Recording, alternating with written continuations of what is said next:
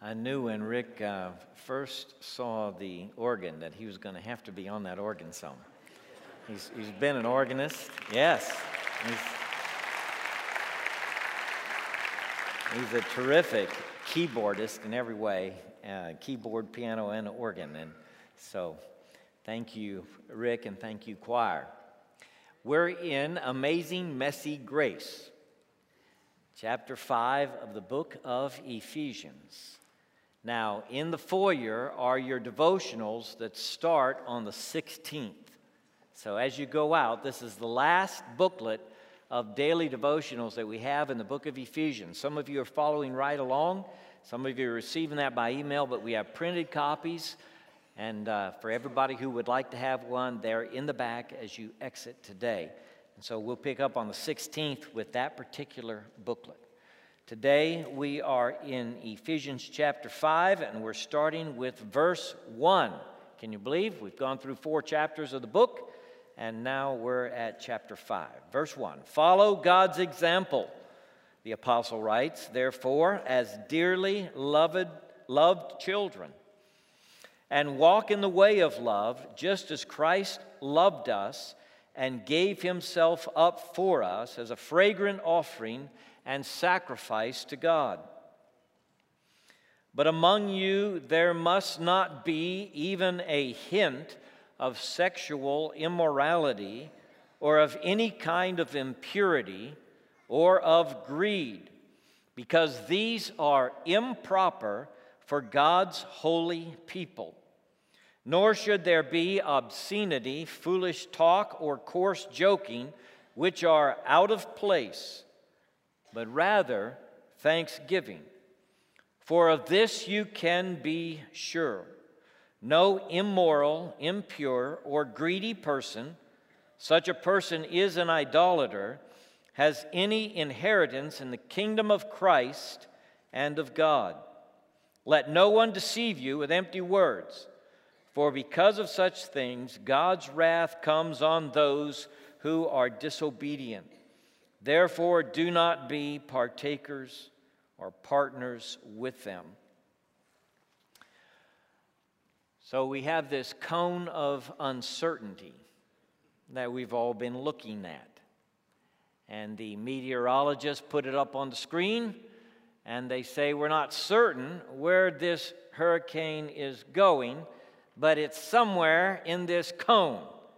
Not always, but usually it works out to be in the cone, which it did this time pretty amazingly, all the way from the Caribbean Sea, which is sort of amazing. And so we have a cone of uncertainty that we're not sure where the storm is going or where it will hit land. Well, the Apostle Paul here talks about some things you can be sure of, some certainties, a kind of cone of certainty. I want to talk about 3 things that are certainties for those who trust in Jesus. Okay? You are dearly loved children. You are God's holy people. And you are kingdom heirs. Now, you are dearly loved children. That's how he starts this out, this first verse. And we love to think about ourselves that way, to see ourselves as the children of God, dearly loved, and to understand ourselves in this way. It fits with our understanding that God is love, and so he loves us, and we are his children. The apostle writes here, dearly loved of God. Now, it's an astonishing thing. This is amazing grace. Look at the love God has lavished on us that we should be called his children. The Apostle John writes. John also says, as many as received Christ, to those people God gives the power to become his children. even those who believe in his name. Sometimes the idea of children of God is very wide. It's all about being a created being whom God has made. And so, in that sense, everybody's a child of God. But it's much more specific in the writing here and in most of the New Testament. It's not just being about a creation of God. It's being about someone who has received Christ as Lord and Savior and believed in his name. As many as received him, as many as believed on his name, to those he gives the power to become the children of God. The apostle writes here that we are dearly loved children. And when he uses the word loved, he uses the word agape, which is the main word for love that you have in the New Testament. It's this love that comes from the lover, that does not depend on the one being loved. We call it God's unconditional love. And the apostle says here, as dearly loved children, then, you are to walk in the way of love. And the idea of walk is there in this text. We are to walk, we are to journey in the way of love. The apostle writes in John 14, Jesus speaking, he says, I'm going away, you know where I'm going, and you know the way.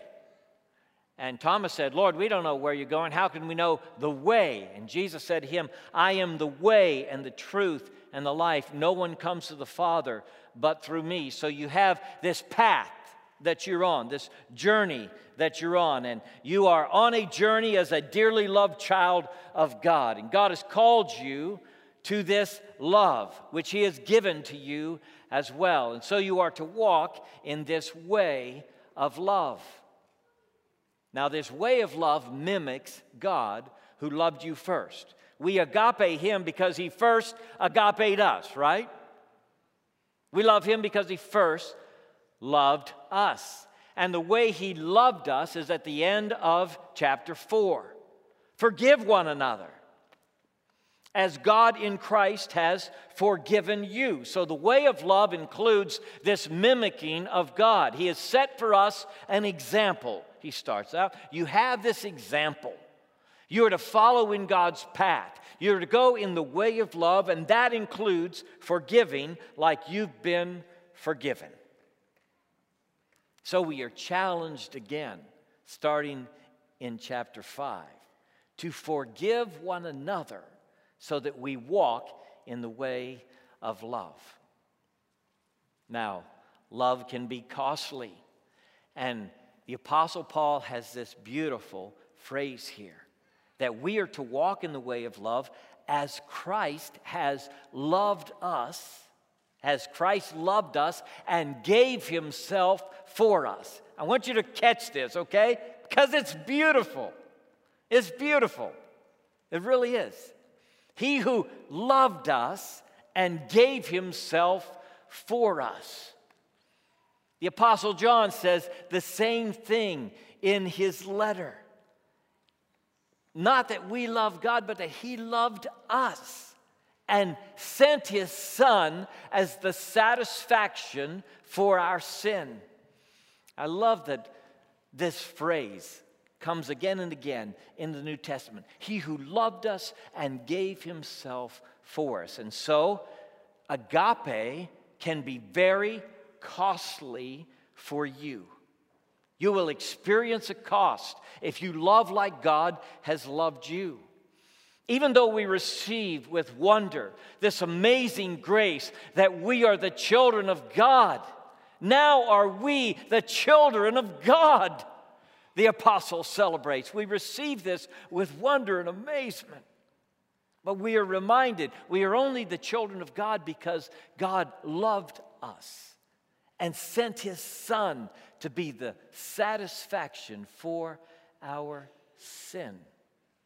And so we then, entering into this life of love, walking in the way of love, should expect that there will be cost, just as there was for our Lord.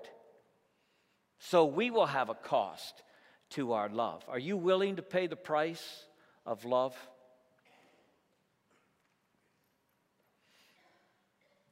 Our foster families are amazing to me. They are amazing to me. To me, they set the bar so high in this matter of love. And when I look at a foster parent with a child in his arms or her arms, I think how pitiful my love is compared to what these folks do in receiving the children in the middle of the night and caring for them as their own and loving them from the very moment they get them. And it's so costly. Have you ever seen the tears of a foster parent? Do you know their pain when the child goes back? Do you know when you sign up for that, you sign up for pain? You sign up to hurt. You sign up to pay the price of love. That's why the apostle puts verses 1 and 2 beside verses 3 and 4. Okay? I want you to get the connection. Certainly, you are dearly loved children of God. And certainly, you are God's holy people.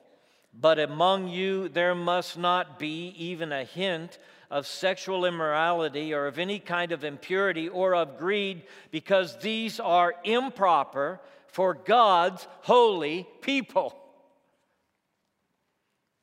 Our mind resists the notion that being dearly loved children of God goes with being God's holy people. We feel like love ought to come with no strings attached, that there's no demand in love, no command in love. But we know that's not true from our own experience living in the world. When somebody loves us deeply and dearly, and we are about to disappoint them with our behavior, and they're going to be grieved and brokenhearted if we do this thing before us, there is a check in our spirit. And we think to ourselves, would I really want my mother to find out? Would I really want that loved one to know the thing I'm about to do? See, there is a moral demand in love, and when you receive love and you see yourself as beloved children of God, there is a sense of, I ought to behave in a certain way because God loves me so amazingly. And because He loves me amazingly, I am accountable to that love, okay? So, here's how you love God back. Here's how you return that love which He has amazingly given to you. And you can't do it perfectly, okay? You don't do it amazingly even. Maybe you do it messily, okay? It's amazing, messy grace. But here's the challenge for you. To be God's holy person while at the same time being His dearly loved child, and seeing these two not as separate entities, but as the same expression of who I am. You are God's holy children. Holy fundamentally means that you are set apart. When we read the phrase, as many as received Him, to those people He gives the power to become the children of God, even to those who believe in His name, we think for a moment it's up to us to be a child of God. But the Scripture says, and Jesus tells His disciples, you've not chosen me, but I have chosen you, all right? So it's God fundamentally who does the choosing, and we who respond to His gracious invitation. When God chooses us, He chooses us for His purposes, and He sets us apart unto Himself. That's the idea of holy. Holy is being separated and set apart. Now, lots of times when we think about holy, we think about our moral behavior, and that's part of it, and He lists some things here. But mostly it's about my position in heaven, seated in heavenly places with Christ Jesus, like He says in Ephesians 2. Mostly holiness is about where God has put me in His grand purpose and plan. So as God's dearly beloved children, I'm set apart here in this place to be His representative, His ambassador, His child, His servant on this earth. How does that express? How does that work out? It works out in very practical ways. And there are three things He mentions that are improper for you once you've been set apart as God's holy people, and once you realize that you are His dearly loved children, okay? There's some things that are improper now. They are improper for you because of who you are. You have this certainty that you are beloved children of God and you are God's holy people. And in that certainty, there are some things now that are improper for you. The Apostle Paul has to say this again and again because that Roman and Greek culture to which he wrote these letters initially was full of immorality. It was just taken for granted. But you're God's holy people, dearly loved of Him. And you understand your being in the world, not from below, as if you were an elevated animal, like you're an armadillo with a big brain. You don't understand yourself from below. You understand yourself from above, that you are God's children, dearly loved, the children of God. That is, I have a resemblance with my Father in heaven. I am connected to Him. I am part of the family. I understand myself that way. Now, you can't have it both ways, okay? You're connected to the earth, but you're connected to heaven too. You have a citizenship on this planet, but you have a citizenship in heaven that trumps everything else. And this perspective that I am a child of God, God's holy person, now governs how I behave in the world, how I see myself in the world. So I'm not just a smart animal. I am a child of God, spiritually, vitally connected to Him. And therefore, this body that I have, it belongs to Him.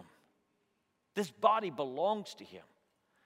And He has a discipline for me about how I can maximize my life, my quality of life, my witness and service to Him in the world.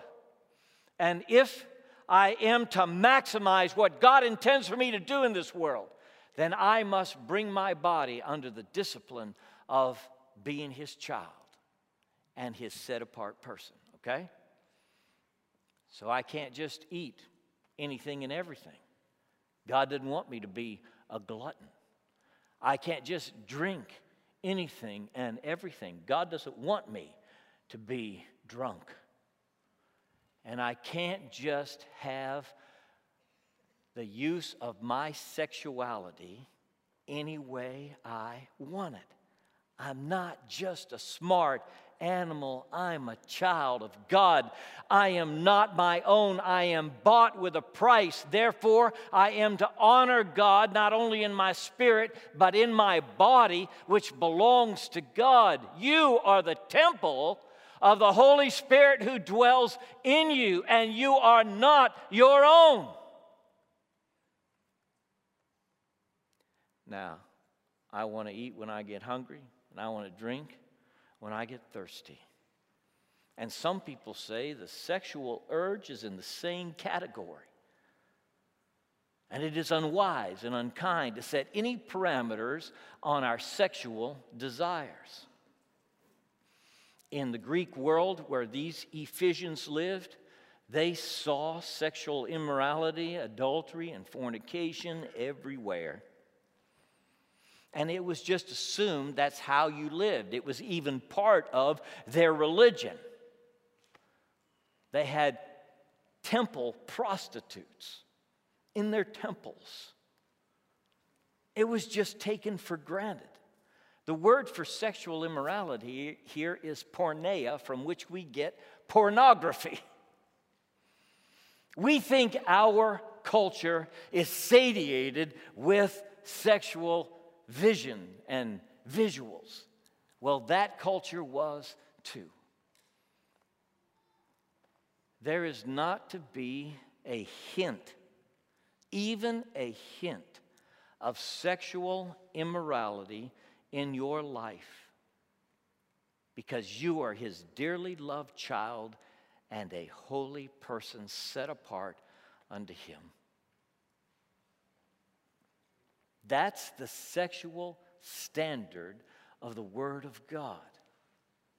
It's the teaching of the book from beginning to end. I had 5 children in my house overnight. They didn't want to get trapped by the flood or by the storm, and so we had 2 of our great nieces and a little infant and 2 of our grandkids, and they played in the rain yesterday evening, and I found myself standing on the porch saying, "Don't run out in that street. Don't run out in the street. Get back out of there." And they were kicking the ball around. Well, they don't realize at 3 or 4 that a truck or a car can hit them, and then it's all over. So they have to be instructed about this. Don't run out in the street. And I tell you, the house is a mess. I'm not going to go upstairs for a few days. But I'll eventually work up the courage to go upstairs and see what happened there. Because that's just how kids are, you know. We went through 3 full outfits for all 4 of the bigger ones. Just throw them in the wash, dry them out, get them another outfit. That's messy grace. You're the children of God. You've got some growing to do. You have some maturing to do. We're not going to beat you over the head about where you've been or what's happened in your past. There's no condemnation for you if you're in Christ Jesus. But you've got some things to learn about how you honor the Heavenly Father who made you and sent His Son who bought you, and you belong to Him. You've got some things to learn now, okay? And part of it is what you do in this body really matters. And if you run in the street, you can get hurt. And if you're not careful, you can hurt others. And God's standard was set forth a long time ago in the 10 Commandments. No adultery. There is a covenant in which you express your sexuality. And it is the covenant of marriage. And there ought to be not a hint, not even a hint, no mention of sexual immorality for those who are children of God, God's holy people. You say, "Preacher, when are you going to back off on such a strict standard?" People have been trying to pound down that standard through these thousands of years. Why do you want to do? Because it is God's highest, finest goal for you, that you might bring every desire into submission to Him, and you might live out your life as that person who is separated and holy unto Him. No hint of sexual immorality, no pornography. No getting lost in those desires. No discovering that you've been trapped by those pictures and that draw and those things that are in everybody's heart. No going down that path that just leads to a miserable end. We're not going there. No impurity. No greed. I'm not going to live my life for stuff. I'm not going to live my life to satisfy these desires in me. I'm going to live my life as a child of God, separated unto Him. That's how I see myself. That's who I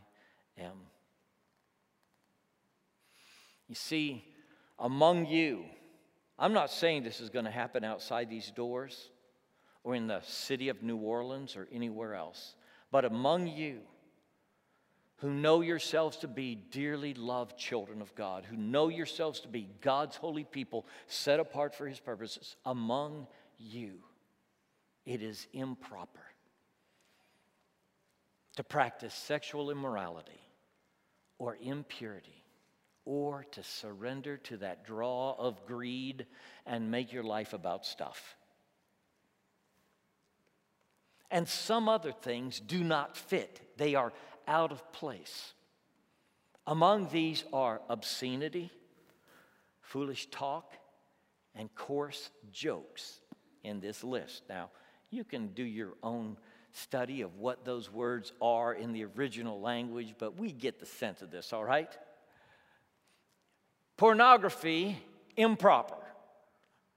Porneo, sexual immorality, not even a hint of it. Obscenity, out of place, not fitting for the child of God. You see this? God cares about not only what you do, but how you talk. He really cares about this. And your place and position in the world, your witness in the world, why He's left you here and what He's doing in you, is going to move you toward a mouth that helps others, that blesses them, that lives in the atmosphere of gratitude. So that gratitude is continually coming out of your mouth. I know you've never thought about maybe gratitude as the opposite of obscenity. Have you ever thought about that? That gratitude could be the opposite of coarse and vulgar talk? But that's what he lays out here. He says, hey, that stuff doesn't fit. Instead, try this. Just a giving of thanks. Just a thankful heart every day, everywhere you go. Giving praise to God for all His gifts. So glad, God, that we didn't get the storm. We're just thankful today that we can have the sunshine. And talking that way. Just changing our talk. So, as God's holy people, out of the command of love, the command that is implicit in love, the command of love that draws you to your best self, to who God wants you to be, out of the command of love, we drop these behaviors that are improper, that do not fit with our identity in Christ, and we remember that we are heirs of the kingdom. See, he talks about being heirs of the kingdom of Christ and of God. And he mentions these greedy, impure, immoral folks, and he says about them they are idolaters. They're not worshiping God, they're worshiping their own desires. People are going to tell you, and already have done so, that these behaviors are fine for you. Why preachers would say anything or why the Bible, we don't, but these behaviors are fine for you. You get smarter. That's what they tell you, okay? This scripture calls that empty talk. That's empty talk. It was going on in the first century. People were saying, oh, no, you can live any way you want to. You know, sex is just like eating food or whatever. It can be recreational. It's fine. That's just empty talk. Those words don't mean anything. They're as empty as they can be. Don't listen to them. Instead, listen to the book that says, you are God's holy people. You are dearly loved. And that's who you are. And therefore, you drop what is improper. You drop what does not fit. Instead, you live with thanksgiving, knowing that you're heirs of the kingdom. Now, this is a wonderful truth, okay? The kingdom of Christ and of God. That's how he mentions it here. There's only one other place in the New Testament where the term, the kingdom of Christ, is used. It's about the eternal kingdom of Christ. But Jesus talks about that kingdom that he has. He talks about the kingdom of God, and he talks about how in my kingdom we pull up that which is impure and sinful and wicked. He has a parable about that in Matthew chapter 13. To be an heir of the kingdom is to be God's child, a joint heir with Christ, and an heir to the riches of God. Now, this may not feel exciting to you because you like what's in front of you. You like to see it right here. You like to experience it today. But to be an heir of the kingdom of Christ is to have this eternal perspective that looks down the road and sees that, hey, there's a day when I'm going to be in the presence of Christ. And there's a wonderful moment there when I'm going to see him face to face. And I'm going to live my life in the glow of that reality, that future reality which belongs to me. Because I am his child and his person, I am an heir to the kingdom. So what's going on in you? Have you started to shape your life based on being a really smart animal? Are you looking at yourself from the bottom up? And that's how you started to view yourself? Has your behavior deteriorated? Have you developed a perspective about yourself that matches some bad behavior that's going on in you, and you've decided, hey, I'm going to think of myself in a different way now? Just how in the middle is this certainty, I am a dearly loved child. I am part of God's holy people. I am an heir to the kingdom. The apostle says, these are the realities that shape my future and shape my behavior in the here and now. Bow with me, please.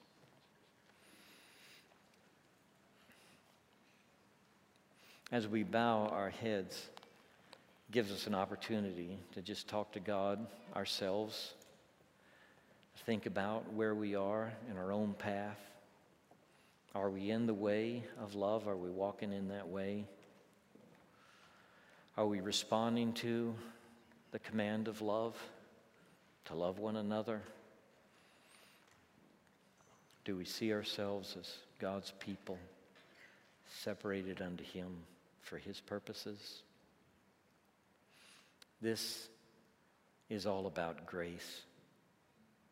There's no condemnation for those who are in Christ Jesus. It's not about beating ourselves up for past behavior. It's about learning as dearly loved children how to live in a way that pleases the Heavenly Father. Lord, by your Holy Spirit, teach us, work in us, move us. Help us understand you and ourselves better. Lord, show us how to live as dearly loved, as holy people in your world. In Jesus' name we pray. Amen.